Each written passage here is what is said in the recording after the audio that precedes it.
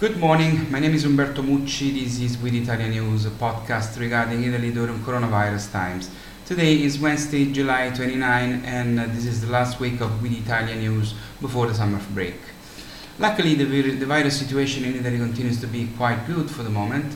The epidemiological situation in Europe instead is quite different, and in the last 14 days there have been significant increases such as those in Romania, Spain and Bulgaria.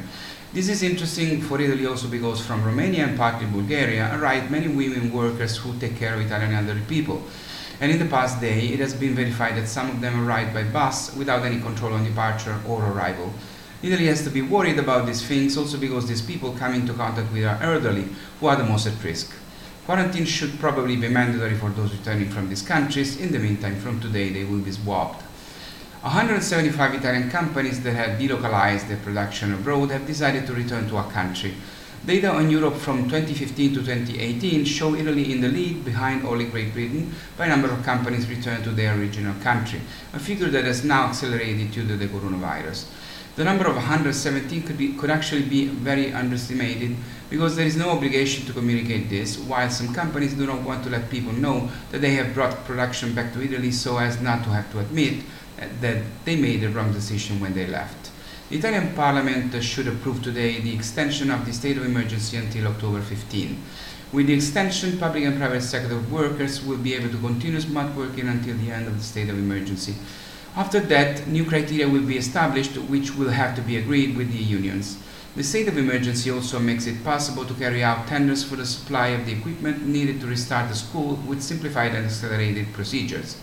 More generally, there are various rules and situations for which, in view of an autumn that is expected to be complicated and dangerous if the contagions were to restart, the government wanted to maintain a situation that allows rapid action. A situation that exists for emergencies, but by October 15 it will have been in force for more than 7 months.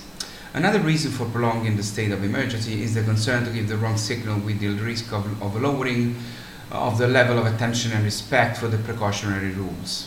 According to a study by Coldiretti, the association representing Italian farmers, on food imported from abroad into Italy, an irregular presence of chemical residues was found more than 3 times more than those made in Italy.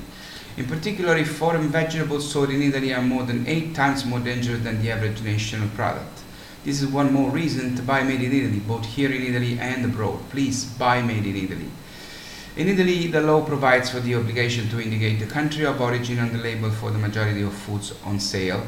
Italian agriculture is the greenest in Europe, with 5,155 traditional food products surveyed, 304 specialties with geographical indication recognized at EU level, and 524 top EGP wines and almost 60,000 organic farms. But Italy is able to provide only for 75% of its consumption and depends on foreign countries for almost all agricultural products, from meat to milk to cereals, except only for wine, fruit and poultry meat. A problem that already existed in Italy before the COVID, but which today is even more serious, is that of the immigration emergency from Africa. As with other topics dealt with in politics, I tried to talk about it in a neutral way. The geographical position of Italy puts us at the center of this problem.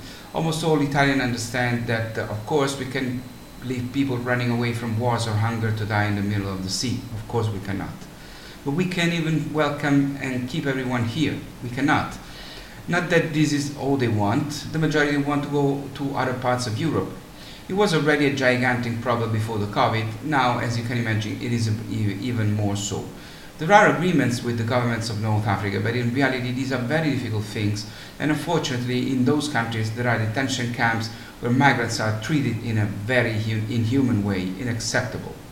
Even in the reception facilities in Italy, the condition of how these migrants are kept is not even remotely acceptable, even not that bad as in Africa.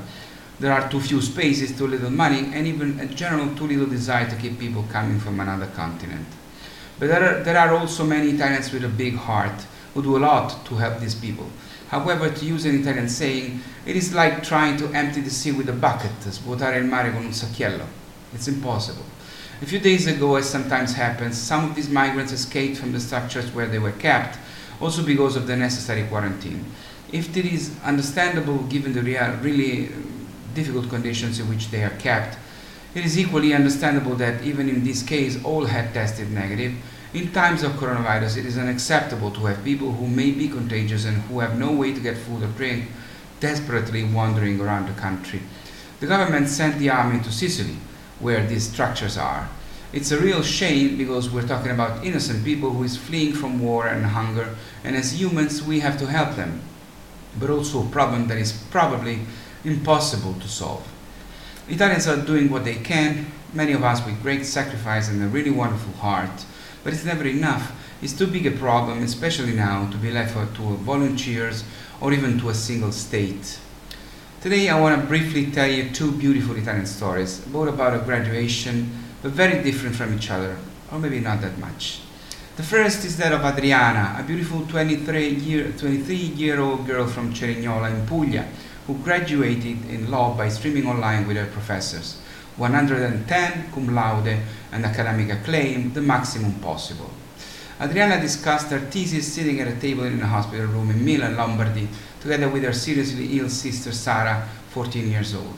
For Adriana, it would have been impossible for her sister not to attend the graduation, and so, not being able to take her sister to the professors, she decided to take the professor to her sister via computer with the help of the whole hospital, which granted the necessary calm and silence and a good internet connection. Adriana says that Sara gave her strength, confidence, and love lying in her bed right next to her. Neither parent was present. The mother is also ill, so Adriana and her father shared their dues so that they could assist and take care of both of them. The second story is that of Giuseppe Paternò, who enrolled in History and Philosophy in Palermo in 2017 and graduated today with an average of 29.8 out of 30. Giuseppe is the oldest student in Italian university. He is only 96 years and 10 months young. Giuseppe also graduated with 110 cum laude, but he did it in attendance, not online.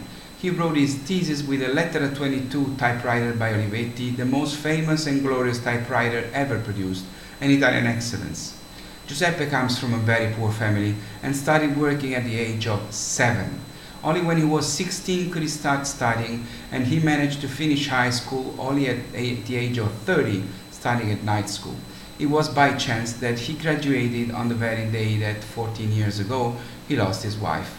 I apologize if there is a bit of the rhetoric here, but I wanted to tell you these two beautiful stories of two Italians who are so different, yet so alike.